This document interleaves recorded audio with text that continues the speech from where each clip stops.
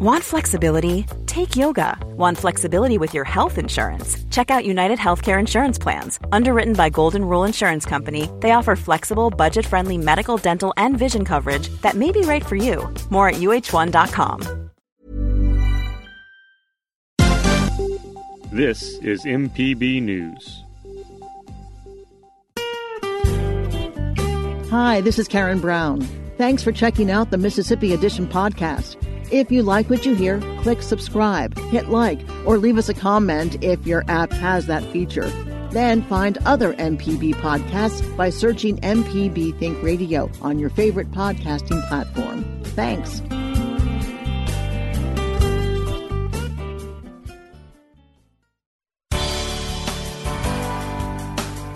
Good morning. It's 8:30 on January 27th. I'm Karen Brown, and this is Mississippi Edition on MPB Think Radio.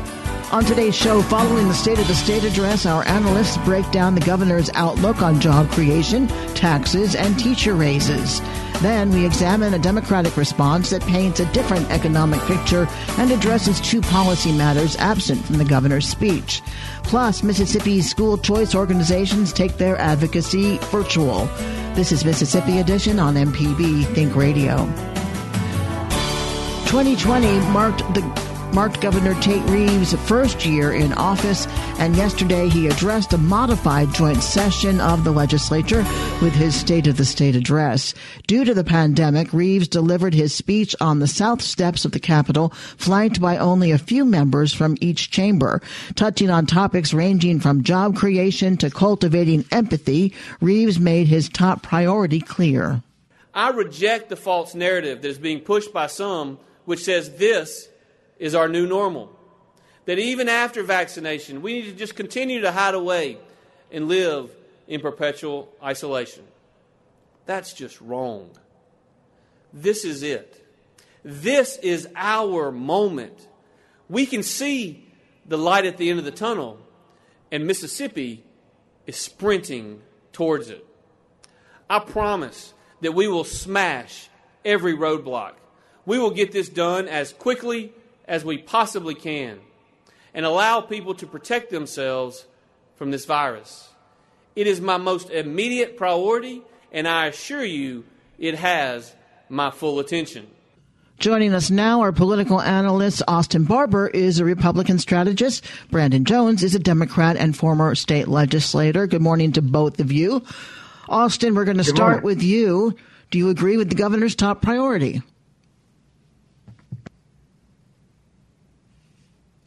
Austin, do we have you there? Yes. Okay. Can you hear me? All right. Now we can hear you. Yes. Okay, great. Thanks, Karen. Sorry about the technical difficulty this morning. But, yes, I absolutely do agree. I mean, it's kind of obvious. It has to be. How do we get everybody vaccinated? That's the process that we're doing right now. So that's what we're going through. He admitted that, listen, we started slow. We were last. And now that they have sort of figured out the best way to vaccinate people as fast as possible, we vaccinated 200,000 people. So they've figured out the kinks. It's not an easy system, but they certainly have improved it. And we're well on our way to probably about 100,000 vaccinations a week as this thing really gets ramped up. Brandon? No question, that should be the top priority. Now, you played a clip where Tate Reeves was fighting off the straw men who say we should live in perpetual isolation. I have to be honest and say I have no idea who he's referring to there. But the pandemic is here. We can deny it all we want. It's at our doorstep. This month, we are going to record probably a statewide high for COVID deaths during this time of pandemic. And so it's undeniably in our faces, and we're dealing with it in every aspect of society. So I do think this should be a top priority, and I'm glad to hear the governor say that. Job creation is also high on the governor's list. This is what he said about competing for jobs in the region. I want to compete with the best of the best. Florida, Georgia, Tennessee, and Texas. Because I know not only can we compete, I know we can win. We can get in the ring with anybody, and we can leave with more jobs and higher wages. Brandon, is this something Mississippi can do soon, and how can it happen? Well, look, I think that this idea of having the proper mindset to compete with every state that's going after every job and every industry is a good mindset. I mean, we need our governor and our entire administration thinking that way. I will give him points for using only Southeastern Conference states as who we're in opposition to: Florida, Georgia, Tennessee, and Texas. I don't know that the rest of the world see them as the cream de la cream, but I understand where the governor's coming from. Look, we have to be honest, though, Karen. This speech painted a picture that is not completely accurate with where we are as a state. Mississippi's gross domestic product growth over the last 4 years is 50% of what the national average is. That's a fact. It's 0.4 up against 0.8. That's a fact. And we've actually lost a greater percentage of jobs than the nation as a whole. So, you can point to these various publications, Associate Editor Phil Bryant, those kind of things that make it look as nice as it can. But the truth of the matter is that's not where we are. Austin, is it as negative as Brandon just said? No, it's never as negative as Brandon says, and it's probably never as positive as I say, or vice versa, depending on the topic and the issue. But it is somewhere in between. And listen, I think it's great that the governor is saying this. We need to compete. We need to have the bar raised in everything that we do in government, really in everything we do in life. I think it sets the perfect example. It's the same thing with our kids. We need to raise the bar so we can improve education and improve their future life as best as we possibly can. But I thought it was interesting, the states that he mentioned, minus Georgia, Florida, Tennessee, and Texas. Those are all three very populous state, but they all don't have state income tax. So I think he was using those for more than just one reason, that they are, our neighbors, that they are super competitive in the job recruitment world. But I think that's interesting. And I should also say, listen, even during a pandemic, and I think he mentioned this in his speech, our economy did actually grow last year, which is a good thing. But it's, we obviously need to continue to do everything we can so it'll grow this year and the next year. Okay, we need to move on. Reeves says he believes phasing out the income tax could attract more business, a move gaining support with Republican lawmakers. Yesterday, he addressed the skeptics. I also know that there are still many who say that we can't lower taxes because it puts new government spending at risk. And I understand that it is often good politics to act like something from the government is a gift. In fact, the far left has been playing that tune for generations. But we have to be clear. The government doesn't have anything that it does not first take from a taxpayer. Austin, what's the path forward for this plan in 30 seconds? Multi-year. It's not going to happen in 1 year. The governor knows that this is a $2 billion. I think we bring in just over $2 billion to the general fund from our state income tax. But listen, we need to have a serious debate on tax reform, and I'm glad Tate Reeves is leading this. He's going for the heart of the matter with our state income tax. He knows it's not going to happen overnight, but you gotta start the conversation now. Brandon, same question. Karen, I just noticed that he mentioned the far left and has played the tune of it's good politics to ask like something from government as a gift. Mississippi's state budget is propped up by 43.3% of federal government funds. 43.3%. That's nearly half. So what this plan would do is cut 40% of the portion that we provide.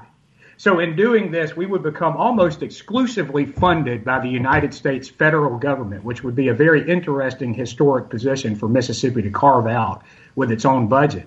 I think all tax things should be on the table. I think we should look at the most regressive tax in the country, which is our grocery tax. It's the highest. It's paid by everyone who buys groceries in Mississippi. But I'm curious to know how we fill that gap with the income tax laws. Okay, I got it. Good. State and local taxes are what pay Mississippi's salaries, teacher salaries. Governor Reeves commended the efforts of teachers this year and said he will sign any raise that matriculates out of the legislature. He also continued to voice his support for school choice. We need to keep working.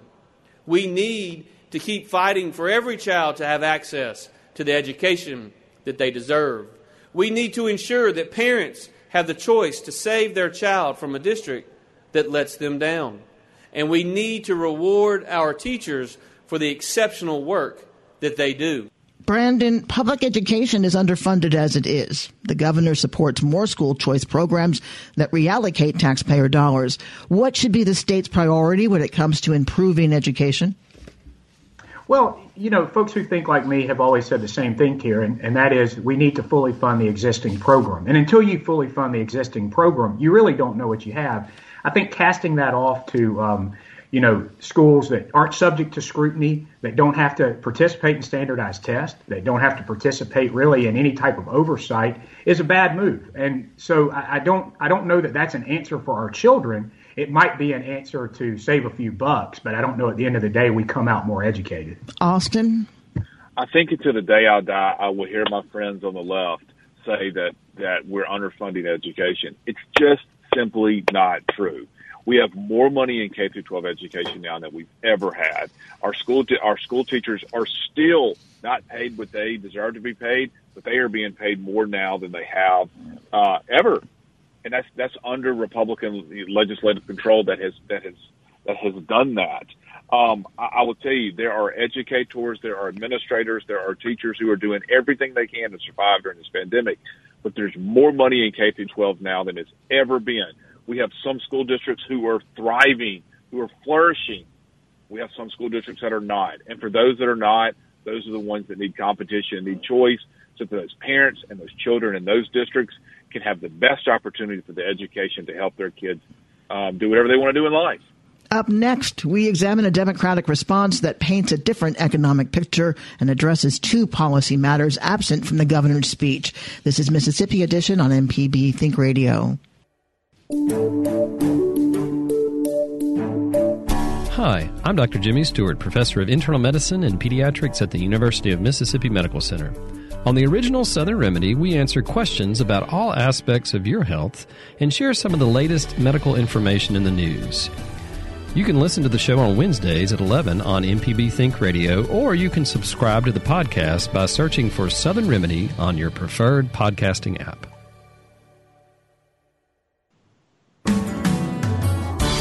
This is Mississippi Edition. I'm Karen Brown. Governor Reeves' State of the State address received the customary Democratic response yesterday. This year, it was presented by Senate Minority Leader Derek Simmons. One of the noticeable contrasts between the two speeches was the picture each man painted regarding Mississippi's economy. First, Governor Reeves. Despite the once-in-a-century pandemic, Mississippi's economy actually grew year over year. Think about that. We were the third best state in the country for job recovery. That's not just because of an open economy. It's because Mississippians don't want welfare, they want to work. They recognize the pride and dignity that comes with it, and they've been eager to return whenever given the opportunity. And now Senator Simmons. Tens of thousands of Mississippians have been laid off during this pandemic.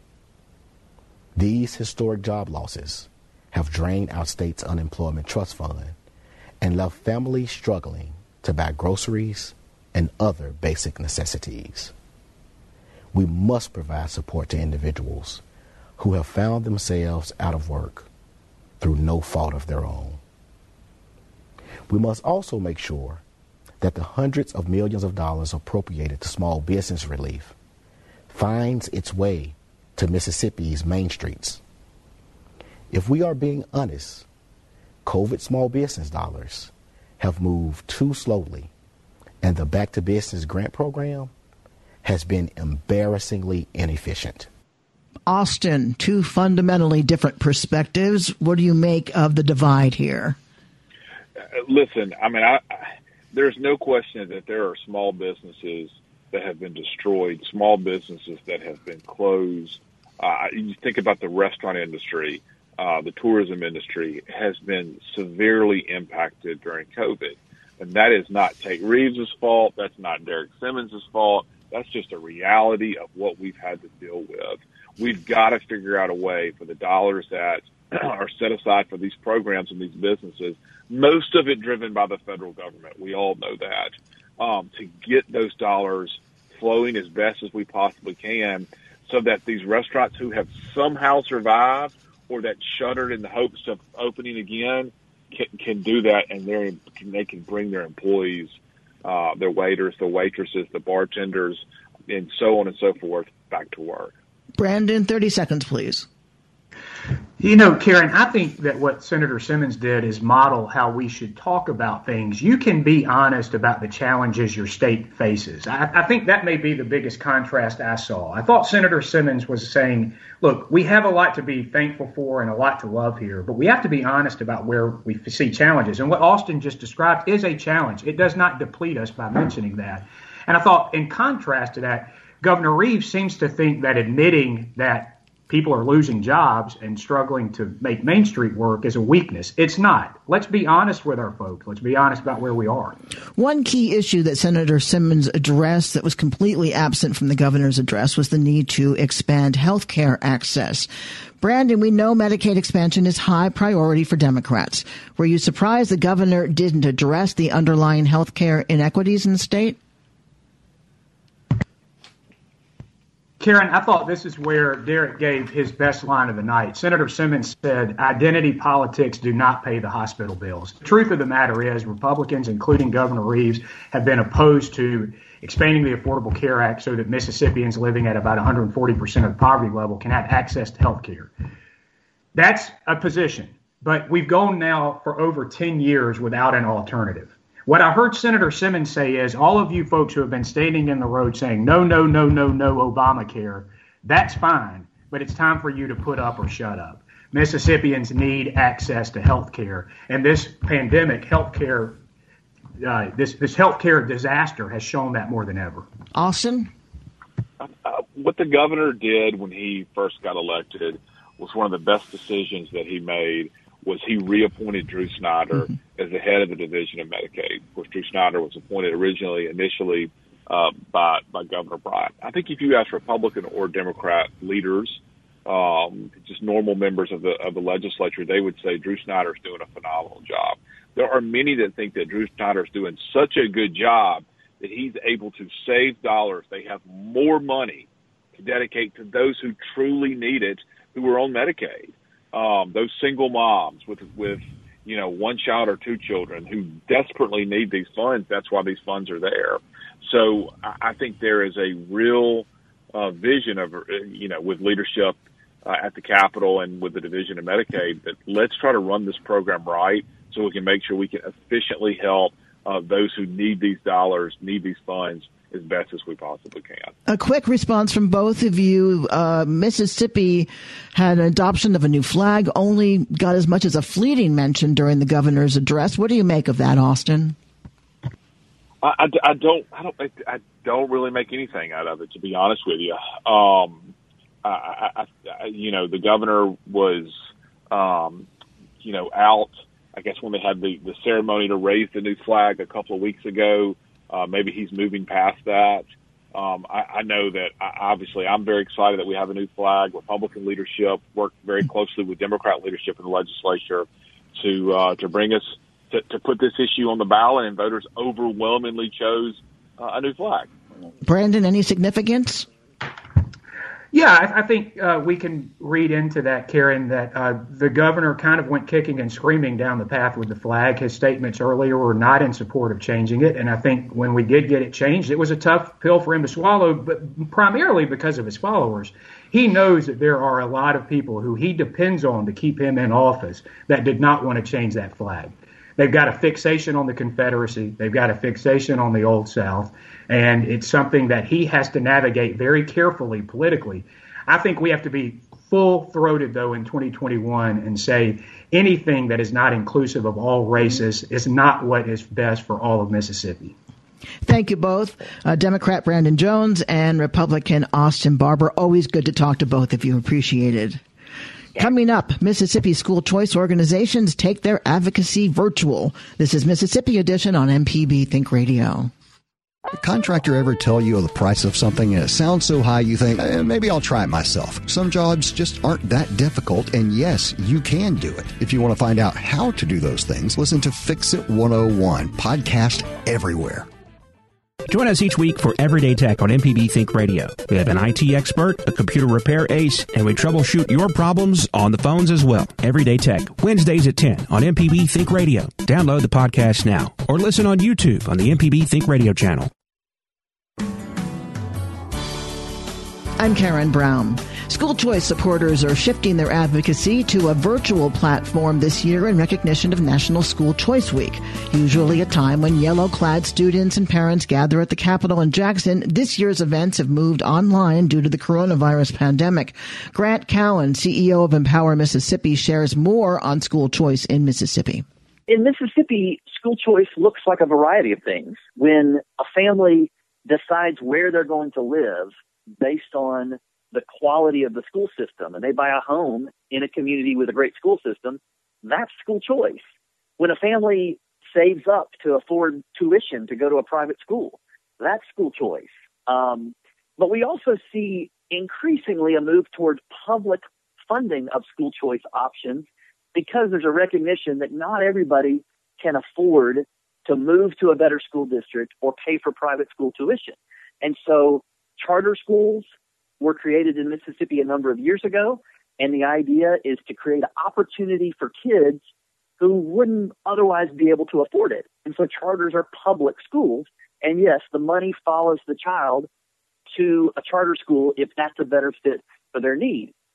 Mississippi also has a couple of special needs school choice programs, one called the Special Needs ESA and one called the Dyslexia Voucher.